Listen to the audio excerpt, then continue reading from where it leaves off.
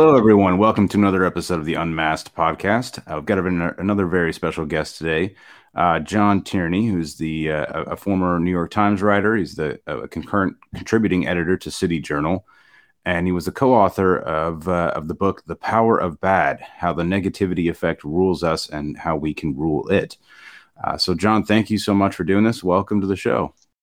Thank you, Ian, and thank you for the great work you have done throughout the pandemic. I just loved your charts. I loved your book. I wrote a piece about it for City Journal, and we published your graphs. And you've just been so wonderful to see what you've been doing. Really, it's what our public health establishment should have been doing, but didn't. So I'm glad you took up the cause. Oh, well, thank you so much for the kind words. Really appreciate it. And I agree. This should have fallen to other people, but here we are, and we're doing our best. So I wanted to start with your kind of initial thoughts on COVID. So, when you first heard about it, what did you think the virus would turn out to be like here? And what did you think of the kind of initial policy response? Did you think it was maybe an overreaction, underreaction? What were your kind of general ideas? Well, my gut feeling, and we can talk more about this later, is that the biggest problem, and in my book I write about this, called the crisis. And my three basic rules for any crisis that comes up are the three assumptions when you're contemplating the news: is that the world will always seem to be in crisis, the crisis is never as bad as it seems, and the solution could easily make things worse.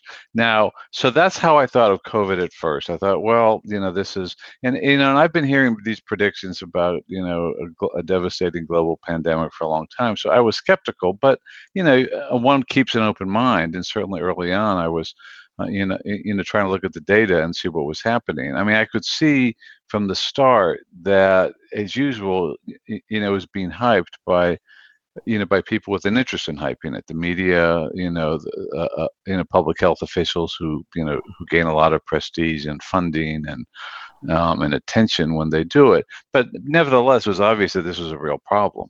So it was very hard to figure out at first what it was, but I think it became pretty clear early on, in the spring of 2020, that this mainly affected older people and people with serious risk factors.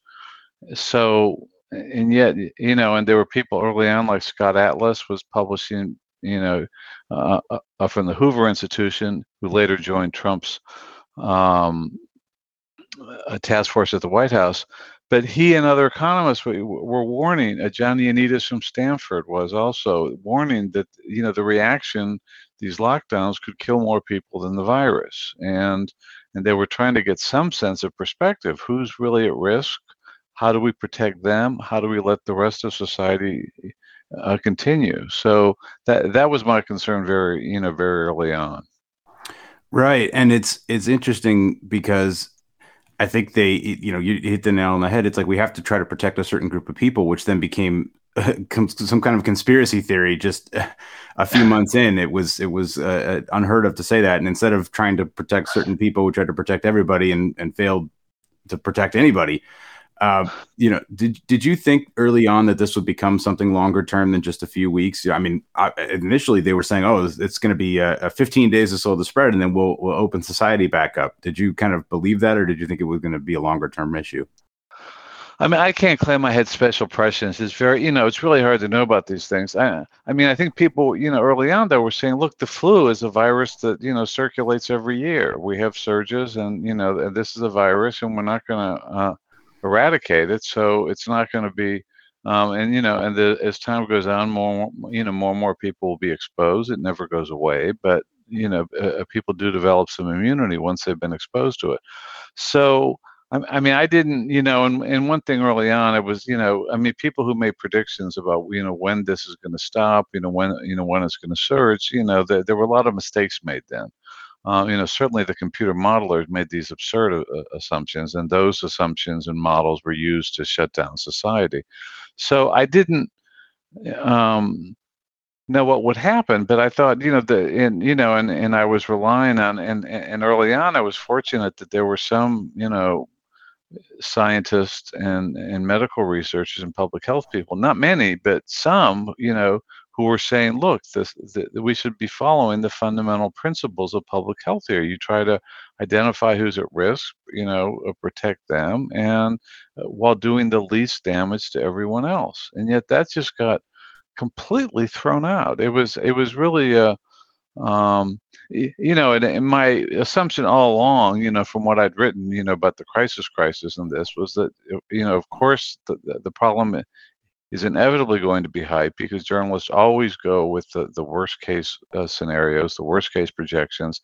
They seek out people who make those projections, and the people that we relied on early on, this team at Imperial College and um, in England with Neil Ferguson, they had a terrible track record. They got quoted all the time, but they had made these massive over predictions in previous pandemics, or what they expected to be pandemics of bird flu and swine flu. They were just off by orders of magnitude, and they had, and their recommendations and their crisis mongering had led to enormous economic, losses that were unnecessary. So I was very skeptical of the doomsday predictions, and I was especially, skeptical about these unprecedented strategies. That suddenly, I mean, it was just a bizarre thing early on when in this paper that made, that got so much attention, front page of the New York Times, everywhere, when Ferguson's team predicted there'd be 2 million deaths in America by the end of the summer, and that there would soon be 30 COVID patients for every hospital bed in America. Now that was the prediction that really scared everyone, and then also in this paper they asserted without any evidence that the only viable strategy was to lock down society. Now this strategy had been rejected specifically by people who, sober-minded researchers who spent a great deal of time long before the pandemic figuring out what is the best strategy for a pandemic. And they had decided, the CDC, that they looked at various scenarios, and they said even if there was a pandemic as devastating as the 1918 Spanish flu, one that really kills young people, that it was just, had massive deaths. Even in a pandemic that bad, we should not close down businesses or schools. They just realized these things would be futile, and they would be so disruptive and so destructive in other ways. Yet that suddenly, the CDC's plan, as you point out in your book, Unmasked, the WHO's plan beforehand, the United Kingdom's plan for a pandemic, these did not recommend masking, and they certainly didn't recommend lockdowns. So this was this untested strategy that suddenly became the science. And there wasn't science to back it, and even worse, it suddenly became heresy for anyone to question it. So, the early researchers, John Ioannidis of Stanford, one of the world's most cited authorities on the quality of medical research, just an eminent researcher. And he just wrote an essay saying, look, we're making these huge decisions without even knowing how serious this threat is, how deadly the virus is. And he just got pilloried by other academics and by the press, by the media.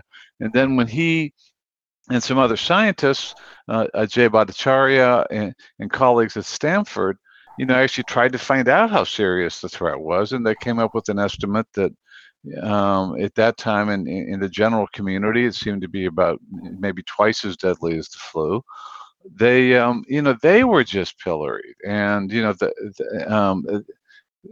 social media platforms started censoring anyone who disagreed, anyone who questioned lockdowns, anyone who questioned masks. So it was just a bizarre thing to see. I mean, as I say, I have been, a lot of my journalistic career, I have been debunking crises, the population crisis in the 60s, the energy crisis in the 70s, the cancer epidemic, in the 80s that was about to do it. And, and I just see there is this crisis industry that is always ready to hype a crisis and exploit it. But I was still shocked at COVID, and I just was astonished at how uniformly the media and the Democratic Party certainly just signed on to this crisis. How they and how willingly everyone just took away the fundamental liberties of people without any scientific basis, and how little, skepticism there was in the media. It was, I mean, I have to say, I've been documenting this all my life. I am very skeptical of the media, the way it reports on science, the way it reports on public health. I did a piece in City Journal a year or two ago called "The Corruption of Public Health," pointing out how the whole field has gotten so politicized that it's really now a menace to public health. I've written about how one of the scandals in public health is that in the United States is the way it's opposed vaping. This is one of the greatest public health advances that has led to people quitting smoking, which is the largest preventable cause of death. And yet we have a public health establishment here fighting it. It's mind-boggling. So I knew that the public health establishment could not be trusted. I knew it would have been terribly politicized, that it basically, that instead of actually doing traditional good public health measures like cleaner water, eradicating threats, or not but trying to control threats like malaria, things that it was a glorious profession in its heyday, and it's just been taken over by the left. And now the National Association for Public Health just endorses all these progressive things, minimum wage, stuff like this has nothing to do with public health. It's just basically using public health as an excuse to promote a progressive agenda. So I knew how politicized it had become, but I just was still astonished to see what they did. That's very interesting, and I wanted to ask you, and it kind of just in giving your answer, and maybe real think about this. Why do you think it is that Neil Ferguson's group, after they've made all these predictions, as you said, but they weren't really taken that seriously? What was it about this specific crisis that everybody kind of bought into what they were saying after ignoring them for such a long time? What was different? Was it just kind of the apex of the crisis movement, as you've kind of documented? Well, actually, I was unclear that no, he was taken seriously before. I mean, his concerns, in the past had led to just killing, millions of. I think it was it. I'd have to look it up, but the swine flu or right, bird the flu or one of those animals, yeah, culling animals. So they're always taken seriously by the media. They love to promote scares, and they've been very destructive before, but they were never, as you say, they've never been given this much power. And I just think we had this confluence of, it was partly driven in the U.S. by, Democrats saw this as a great, that the economy was doing well, that, Trump was looked as if he'd be reelected. So this was a great pretext to do it. But and that was part of the reason that suddenly solidified everything, that we've got this polarized political environment. Okay, here's something we can blame on Trump. Let's make it sound as awful as possible. And I think, frankly, that Democrats thought, and if we ruin the economy in the process, well, that's not necessarily a bug. That's a feature, because it'll hurt Trump's re-election chances. But that doesn't really explain why the rest of the world, went along with it. Now, I mean, to some extent, the American public health establishment media have a big impact, and Scott Atlas says that the lockdowns promoted by Fauci and Deborah Birx, to some extent, were copied in the rest of the world. But I mean, the European countries have their own, public health establishments, and most of them, or a lot of them, went along with it. Not Sweden, thank God, as your charts have shown, and or Finland and Norway, but the rest of them pretty much went along. And there has just been this enormous groupthink in the public health establishment and in the science establishment. I mean, another piece I did for City Journal was called "The Real War on Science," and for all the talk that you hear about, there was a book called The Republican War on Science. And if you actually read that book, you really can't find any serious threats from Republicans to science. But you can find are that Republicans don't always oppose a lot of the policies that that are promoted by progressives. But Republicans don't really have much impact on science. They don't use it as much as certainly the way that progressives do. The science basically is a tool to advance progressive agenda. I mean, it's a ridiculous concept to say there's one thing like the science and that it tells you what to do. Science gives you a description of the world, and it's never one dogma. It's always being debated, always being revised, and it's a description of the world, not a prescription for what you should do. Deciding whether to lock down, whether to mandate masks, whether to close schools. These are not scientific questions. These are questions that involve enormous, trade-offs that involve economics, morality, many things besides science. Your values, what's more important to you. Scientists don't, an epidemiologist doesn't know what the best policy is for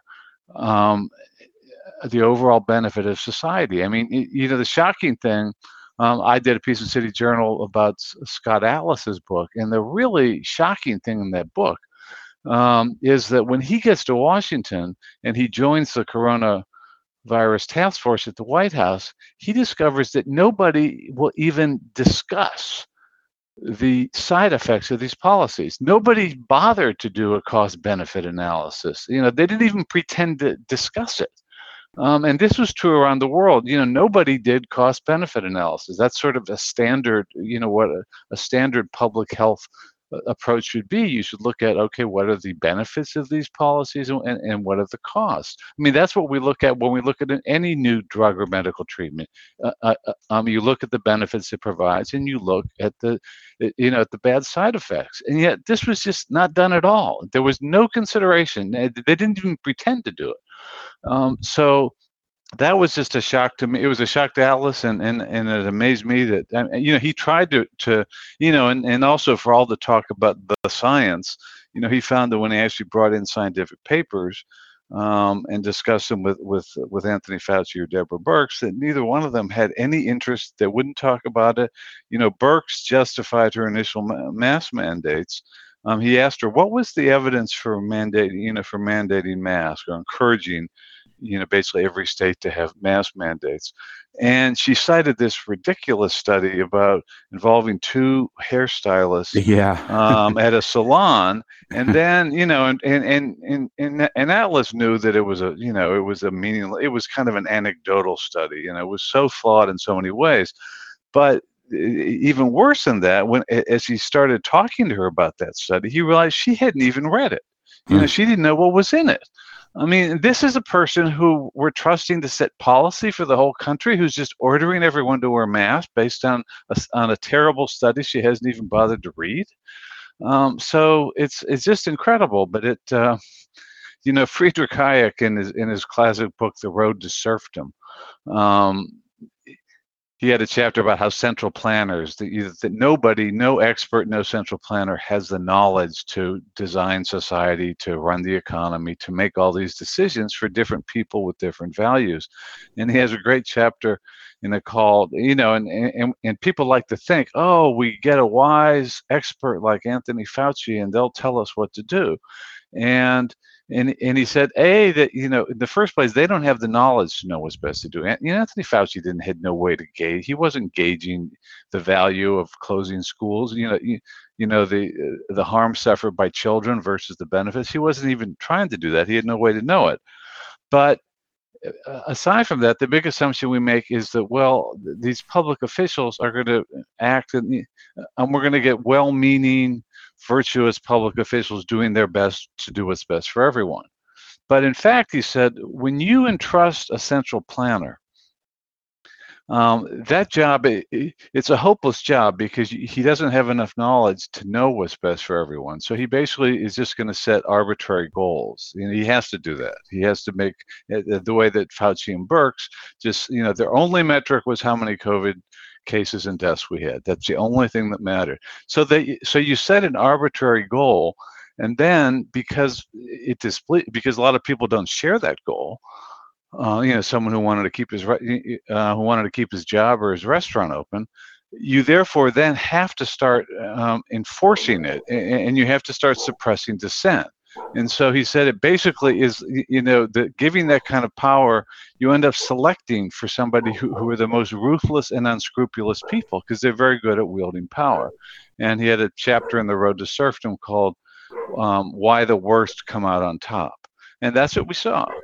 We saw this troika of bureaucrats, Fauci and Deborah Birx and Robert Redfield from the CDC, who all knew each other. They'd all worked together, during the AIDS epidemic, and they've been terribly irresponsible, or terribly wrong then.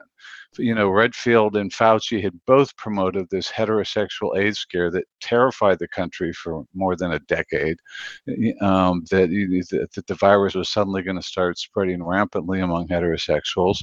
They had pursued an AIDS vaccine that hadn't worked. And yet yet none of this hurt their careers, these mistakes.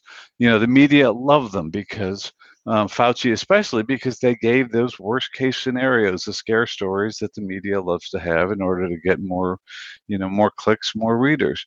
And so, and they just rose in the federal bureaucracy despite their disastrous performance during AIDS. And they were veterans of how to get power and how to keep it. And they made this, as the New York Times revealed, they made this secret pact among themselves that if any one of them was fired, then the other two would quit. They knew how to get power. They didn't know how to deal with the pandemic, but they did know how to keep their power. So they and basically, because it was so politicized, Trump himself had some decent instincts about let's keep the economy open, let's keep schools open. But his political advisors were terrified of firing Fauci and Birx, which they should have. That would have been the best thing to do early in the pandemic. But they figured if he fired Fauci, the uproar would just cost him the election. So Trump didn't have the courage to fire Fauci, and we all suffered as a result. So obviously you've been very critical of masking, lockdowns, all these policies, and I was curious. You come from the New York Times. Have you heard from anybody there about this? And, kind of support behind the scenes or criticism? Because obviously the New York Times has been pretty supportive of nearly all of these kind of mandates and lockdown policies. No, I haven't really been. I mean, I left the Times a few years ago. I was on. I wrote a column about New York. I wrote an op-ed column, and then I wrote for a while a science column, and but I haven't really been in touch with them, and some veterans of the New York Times, like Nicholas Wade, who was a colleague of mine, a friend of mine, he wrote the seminal article after leaving the Times, about the lab leak had been. The lab leak theory had been dismissed as impossible, been censored on social media for a year. And then he wrote a piece that he just published on his own that said, wait a minute, the longer this goes on, there was no reason to reject the lab leak in the first place theory, because in fact, it was quite plausible that it was there, and the reasons for rejecting it made no sense. And the longer it went on without finding any natural source for this virus, then the more plausible that seemed. And that really changed the national conversation about that. So, but the mainstream media in general just had remarkably little skepticism, and they just went with the panic narrative and basically with the narrative, with Fauci's narrative, that was their job. I mean, he's very clever. He's been very good for decades at cultivating the press. He returns their calls. He provides the scary quotes they want, and so they have protected him for decades. It's pretty scary to hear that, and unfortunate. So obviously we have to talk about one of your most recent articles, which was the failed policy of mask mandates for City Journal. It was picked up by the New York Post, Real Clear Politics, among others. So, what made you want to write that article? What was the kind of impetus that got you thinking that I want to write kind of like a definitive, this is a failed policy and here's why? Well, it was your work that did it. I mean, I had seen your chart with, I mean, I'd been following your charts during the pandemic, and Scott Atlas used one of your charts in his book that I thought was the most compelling, evidence there was, showing that there was very little difference in the course of COVID in states with or without mask mandates. And why that had, I mean, Atlas rightly pointed out to that, but I just thought this is, why aren't people talking? I mean, this is, there were these, various bogus studies that you expose in your book on masks, that would just cherry pick data and arbitrarily pick certain dates to try and show that masks slowed the spread. But here we actually had this huge nationwide natural experiment. We had places that had mask mandates and places that didn't. And, the same way we had in Sweden, we had a natural experiment. Here's a country that didn't lock down versus others. That's instead of these, the rationale for mask mandates and lockdowns tended to be these sort of computer models that somebody would say, if we hadn't done it, this would have happened. And they were often based on basically absurd assumptions that, well, the viruses would have kept growing, infections would have just kept growing exponentially unless we locked down. And of course, that's not how, these surges happen. They go up and they go down. So I'd seen that chart, and I just thought, boy, that is amazing just to see that. I mean, how do you refute that? So that's when I got in touch with you and said, could you extend that chart up to up through this latest winter surge? And we did it, and it was great that you did it, and that's why I wanted to write the piece. And then I wanted to write about your book too, which really puts together the the evidence of how masks were not, the research before the pandemic didn't support masks. The best research during the pandemic showed that mask mandates weren't working, and then and yet and also, as you say, all that, and it was, it was great the way you would just compile these quotes from journalists saying, New Mexico or or somebody, Right. Rhode Island has controlled the virus thanks to math. India controlled it. They did it, and then as soon as they did the prediction, bam, cases would go right up. The masks suddenly lost their magical power. Yeah.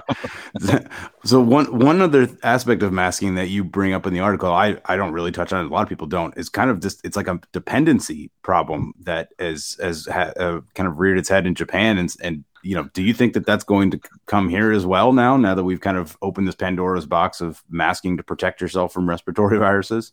Yeah, I mean, there's a certain, level of hypochondria in society, and you basically, as Jay Bhattacharya from Stanford has said, once you sow all this hysteria and fear, you can't unring that bell. People just become obsessed with it, and wearing masks now, people just started feeling, they started feeling it was protecting them, even though it wasn't.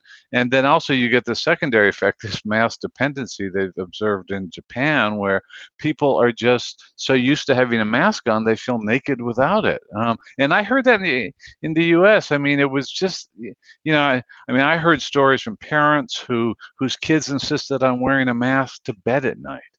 And kids who, when their school finally dropped the mask mandate, they said, "Oh my God, everyone's going to see my face, my mouth."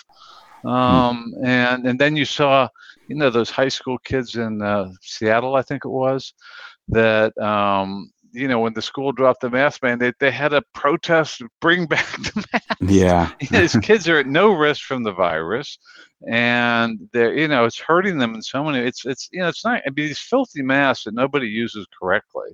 They don't, wash their hand. They don't wash the mask. They don't replace them regularly, and you're just trapping all this bacteria. And there's, there's a phenomenon. I did an earlier piece, a couple earlier pieces about the harms of masks, and there's this a lot of dozens of peer-reviewed studies have documented what's called mask-induced exhaustion syndrome. That when you wear masks for a while, that it causes it's harder to concentrate. You're getting less oxygen in your body. That it causes fatigue and lots of other problems. And I did that piece, and then Facebook slapped a partly false on it and really limited distribution and we appealed to them, and they just cited, and it was revealing how arbitrary and politicized supposed fact checking has become. They said, no, yours. They put partly false because I cited a study that was published in a peer-reviewed journal where these German researchers had just said, no one's really studied the effects of masking, mass masking of kids. So they just asked parents to report what their kids had experienced. And more than, I think, 20,000 parents responded. And a lot of them said, yeah, it's caused, they can't concentrate. They're, lots of bad side effects. And of course, there's all the side effects. So you can't see someone's face for kids, especially. That's for social development, for young people, for people with learning disabilities, for young kids who are trying to figure out how to get along with other people, So I did this article that, showing all and citing this German study that documenting the bad effects of masks, and Facebook they'd already, this group, this fact-checking group had already decided that this German study was wrong because, needed to be censored because it didn't prove masks were harmful, because it was based on the parents' self-report. Well, but they said it very clearly. We're just gathering data. I said it very clearly. I said, obviously this wasn't a random sample. It wasn't a controlled experiment, but it was just some data based on 20,000 parents. So because I had cited that paper, therefore my article was partly false. And that paper itself, by the way, this campaign by the left against anything that they disagree with, that was posted at ResearchGate, I think it was, one of the big website scientists used for sharing their work. It was taken down there because of complaints about, that you can't dare question masks. So then I did a follow-up piece about, the harm, citing more of the research, and what this fact-checking group, they said I didn't provide support for this, I didn't do that. I cited, studies in Sweden where they looked at the entire population of school children in the country, and they had a great natural experiment there where during the spring of 2020, they did briefly lock down or had students in middle schools, or it was high school students who studied from home, and middle schools stayed open. And so they were able to look at the families, and they had the health records of the entire population. So they could look at the students who stayed home versus the students who went to school, and they looked at the families of those kids. And there's just essentially no difference between the rate of infection between the kids who went home or not. And in Sweden, they didn't, they had no social distancing in schools. They had no masks. They had no plexiglass dividers, nothing. They just continued normally.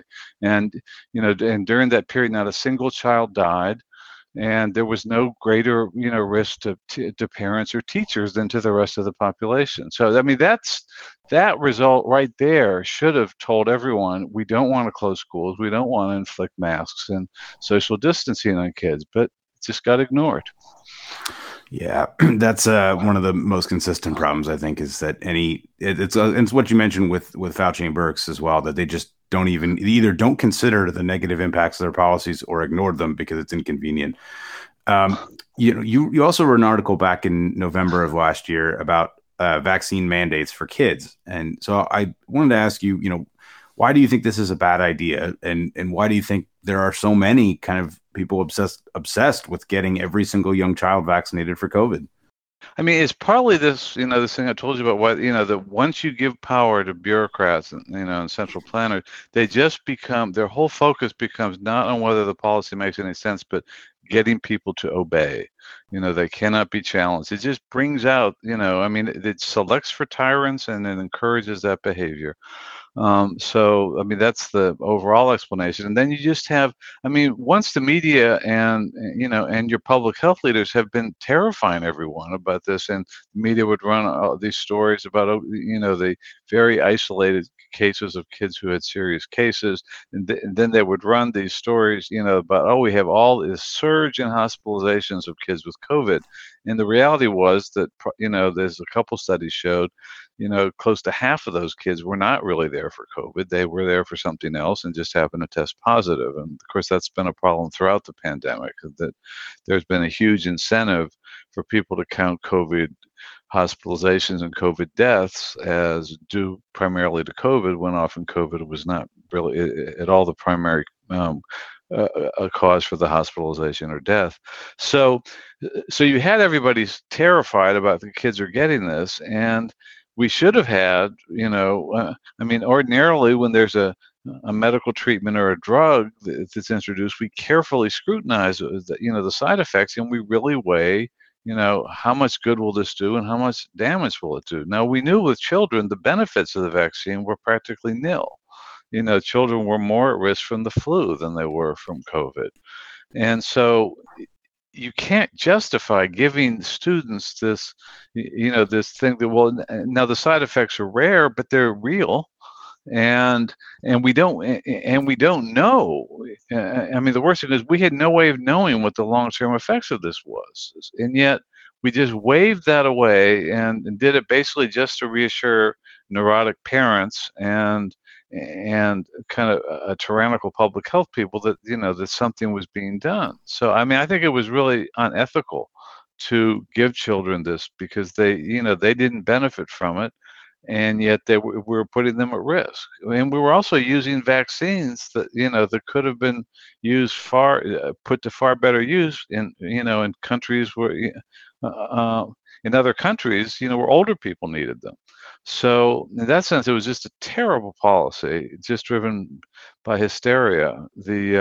And it's still, you still see people who want to vaccinate their kids. I would not want to do it with my children, because the fact is also that the vast majority of children have already had COVID. So they already have some natural immunity. So the point of adding this vaccine and adding the potential risk of, from side effects that some of which we know about, like myocarditis, and some of which may, only turn up in the future. Yeah. It kind of relates to one other question I had for you, that I think it's gotten to a point where it feels like experts and politicians kind of have to admit that they were wrong and not just end the policies, because if they say, well, we'll end it now, there will always be an excuse for them to kind of bring these things back as the situation changes. Already we're kind of seeing a little, spring bump here in cases, and they're calling for the return of mask mandates in a lot of cities, and New York City's kind of threatening to bring back the vaccine passports and stuff like that. So, do you agree with that? Is that something that you think we need to say? They need to say we were wrong about this, and not just we'll end the policy? Oh, we definitely need to. My latest piece in City Journal is called "Won't Get Fooled Again," and it's a piece looking at how do we undo this lie. Basically, Mark Twain had a great line that how easy it is to make people believe a lie, and how hard it is to undo that work. Once people fall for something, they really don't want to admit it, and that it was wrong. And I talk about it. I really think what we've been, put through, put the American people through, is a kind of a 2-year hazing ritual, like a 2-year version of Fraternity Hell Week. And there's really interesting research that I cite in the City Journal article from some classic social psychological research, that when you subject people to a painful hazing ritual, they tend to just force themselves to believe that the reward was worthwhile, even when it's completely worthless. There's great experiments on that. It's called effort justification. And it's to avoid the cognitive dissonance of thinking, God, I wasted all that effort on something that's worthless. So there's some great experiments about that. And that's what we're seeing is, if you've, stayed home from school and work and church, if you've really forced these really cruel deprivations on your children, it's very hard to tell yourself that was all a waste. And I think one way is to try and overcome that is tell people it wasn't your fault. It was reasonable of you to assume that the Centers for Disease Control would know how to control disease. It was reasonable to think that public health people, experts would actually, advise policies that help the public health. Those were reasonable assumptions the public made. They were just wrong, Right. and it's not their fault. And so we do need to show them. In this piece, I think there's numbers that I really wish more people knew about. That I calculated. The great contrast, and you've done charts on this, was between California and Florida, because they're both big states, somewhat similar, demographics, although Florida's older, and they've got a lot of similarities in climate and things. So Florida was held out as this, but they're not locking down them, they're not mandating masks. Well, California was probably the strictest in the country, I guess, right? Wouldn't you say? Just about, yeah. Yeah. But in fact, what has happened, if you look at the cumulative effects there during the pandemic, they both were relatively in the bottom 20 states in age-adjusted COVID mortality. But in excess mortality, Florida is slightly lower they had slightly fewer excess deaths per capita than California did. And they had notably fewer excess deaths among young people, among young adults throughout the pandemic. So, what I calculated was that if California had the same rate of excess deaths as Florida, 5,000 fewer people in California would have died during the pandemic. And if California's unemployment rate equaled Florida's last year, 500,000 fewer Californians would have been out of work. So, and those numbers are actually a little bit on the low side, I think. Yeah. So, how you can look at that and say lockdowns worked, mask mandates worked. I don't know how people can do that. As Scott Alice has always said, you can present other, the sort of selective, data cherry picking. You can point to, some examples here and there. But when you propose a radical, untested, medical treatment or drug with terrible side effects, the burden of proof is on you to show that it works, that that the benefits outweigh the costs, the harms, and they have just not nowhere near that. They haven't proven that there are any benefits from these policies, and we know that there are vast harms in children's learning. We know that people miss cancer screenings. We know that there have been a huge upsurge in fatal drug overdoses. We know there have been all these other problems, these psychological problems, social problems, people, businesses bankrupted, jobs lost. We know all these bad effects from it. And we know that these things are not only bad financially, economically, but they're really bad for people's health too. So, and there are these calculations that were made early in the pandemic, these estimates that the school closures and the business lockdowns would ultimately cost more years of life than the coronavirus because of all the indirect effects on people's health of, they do worse in school and so they make less money, they're poor, they die younger. So there are all these terrible effects from it. And yet people still seem to think it worked. It's very scary. I guess what in the City Journal piece, Won't Get Fooled Again, I muse about, well, could a COVID commission, do something like the 9/11 commission? And in theory, that would be great. Somebody, just reviews the evidence, looks at things like your chart showing the mask mandate states versus the non-mask mandate states, and that there's no difference in the course of COVID in them. So it would be nice to think that a commission could do that. But, given, the way the public health establishment and certainly with the Biden administration and I don't think it's, there probably would not be an honest inquiry. And even if it were done, if you could find the right person to lead it, it might well be dismissed by the news media as, it's just a partisan thing, whatever. So it's a tough problem how you undo this damage. I think, I think one thing could be if Ron DeSantis runs for president and he runs on that record and forces people to look at the charts you've done and, and forces people to compare Florida with California or Sweden and Finland and Norway with the rest of Europe. I mean, people have to see that, and they're just the mainstream media just and has just been ignoring it. They would cover Florida or Sweden when they had a surge and go, oh my God, you see, it's not working. And then the rest of the time, when they were doing better than everyone else, they just ignore it.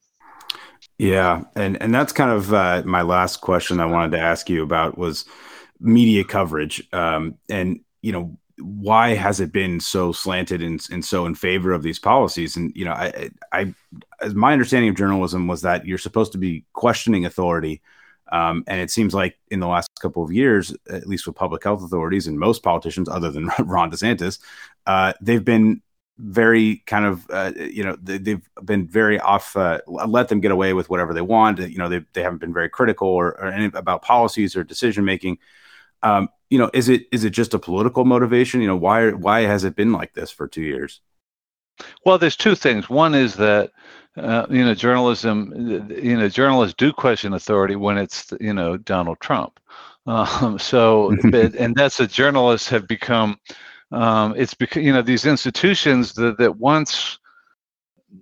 I mean, journalists in mainstream media and academia have always leaned left, but there's been this tipping point reached where they, and it's been demonstrated, and that once an institution gets beyond a certain point, it's just, it really just becomes hopelessly gone. And because there's so many people there, they just hire people like themselves, and they all start fooling each other into thinking, because all they hear is each other, and they think that their views are not only the mainstream. They think their views are not only the consensus, but they also think that they're true. Because everyone I know believes this. So you've had that in journalism where they've basically become, a lot of journalism now is basically just how do we advance the progressive agenda, that we report stuff that helps us and we ignore stuff that doesn't. So that's part of the problem. The other part of the problem is simply that the journalists, although they like to challenge authority when it suits their purposes, they also just have this huge inherent bias in the mass media. It doesn't exist so much in social media, but there's this huge negativity bias. I mean, that's what I wrote this book about, the power of bad, about the negativity bias and how it rules us. And I wrote it with Roy Baumeister, a really prominent social psychologist, who basically identified this effect. And they just found, I mean, the simplest way to say it is bad is stronger than good. For good evolutionary reasons, our brain is just wired to respond more strongly to negative influences than to bad. So, you walk into a room, you immediately focus on the hostile faces. You're at a party and people are nice to you, but you go home and you just remember the one bad thing that somebody said. So, and we did that because it's a survival mechanism. We got to pay attention to threats more than nice things. But it's this flaw in our thinking, or it's a feature of our thinking, that gets exploited by the media, because the easiest way for a mass medium to attract attention, to get clicks and views and readers, eyeballs, is with something scary, something that's negative. So now social media is a bit different, because the stuff people share with their friends, you don't really send your friends grisly pictures of school shootings, or you tend to share more positive things. And that's why I'm optimistic in a lot of ways about social media, because it's enabling people to avoid the fear mongering that is basically requisite for mass media, because it's just all of us have the same fears. We don't want to die, we don't want to be hurt. So you can always get attention by warning people of something that's going to hurt them. Whereas the positive things, that we like, science, culture, books, movies, whatever, those are very, they're varied. So we have different tastes with our history buffs, their philosophy buffs, so it's harder to reach a mass audience with positive stuff. So the mass media will always go negative, and that's what happened in the last couple of years. That was just on steroids. I mean, it was just. There was a study that in the first a year of the first 9 months of the pandemic, 93% of the stories in the U.S. were negative.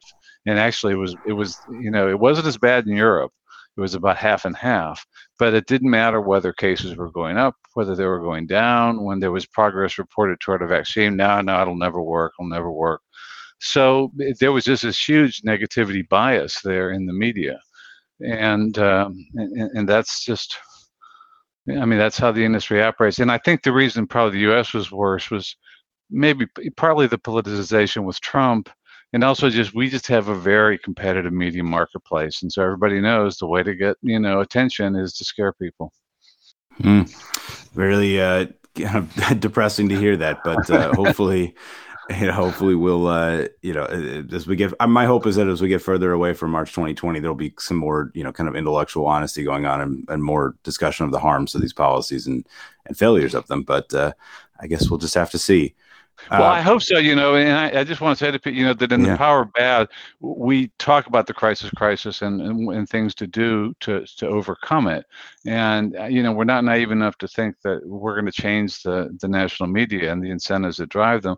But we do, have hope that people can start curating their own news and not falling for that. And I think podcasts like yours are a great alternative that people can actually turn to other people for information, to other sources. They can what we call go on a low bad diet, that and curate your news so that you do it. And podcasts like yours are just a great source for people who want the facts instead of scares.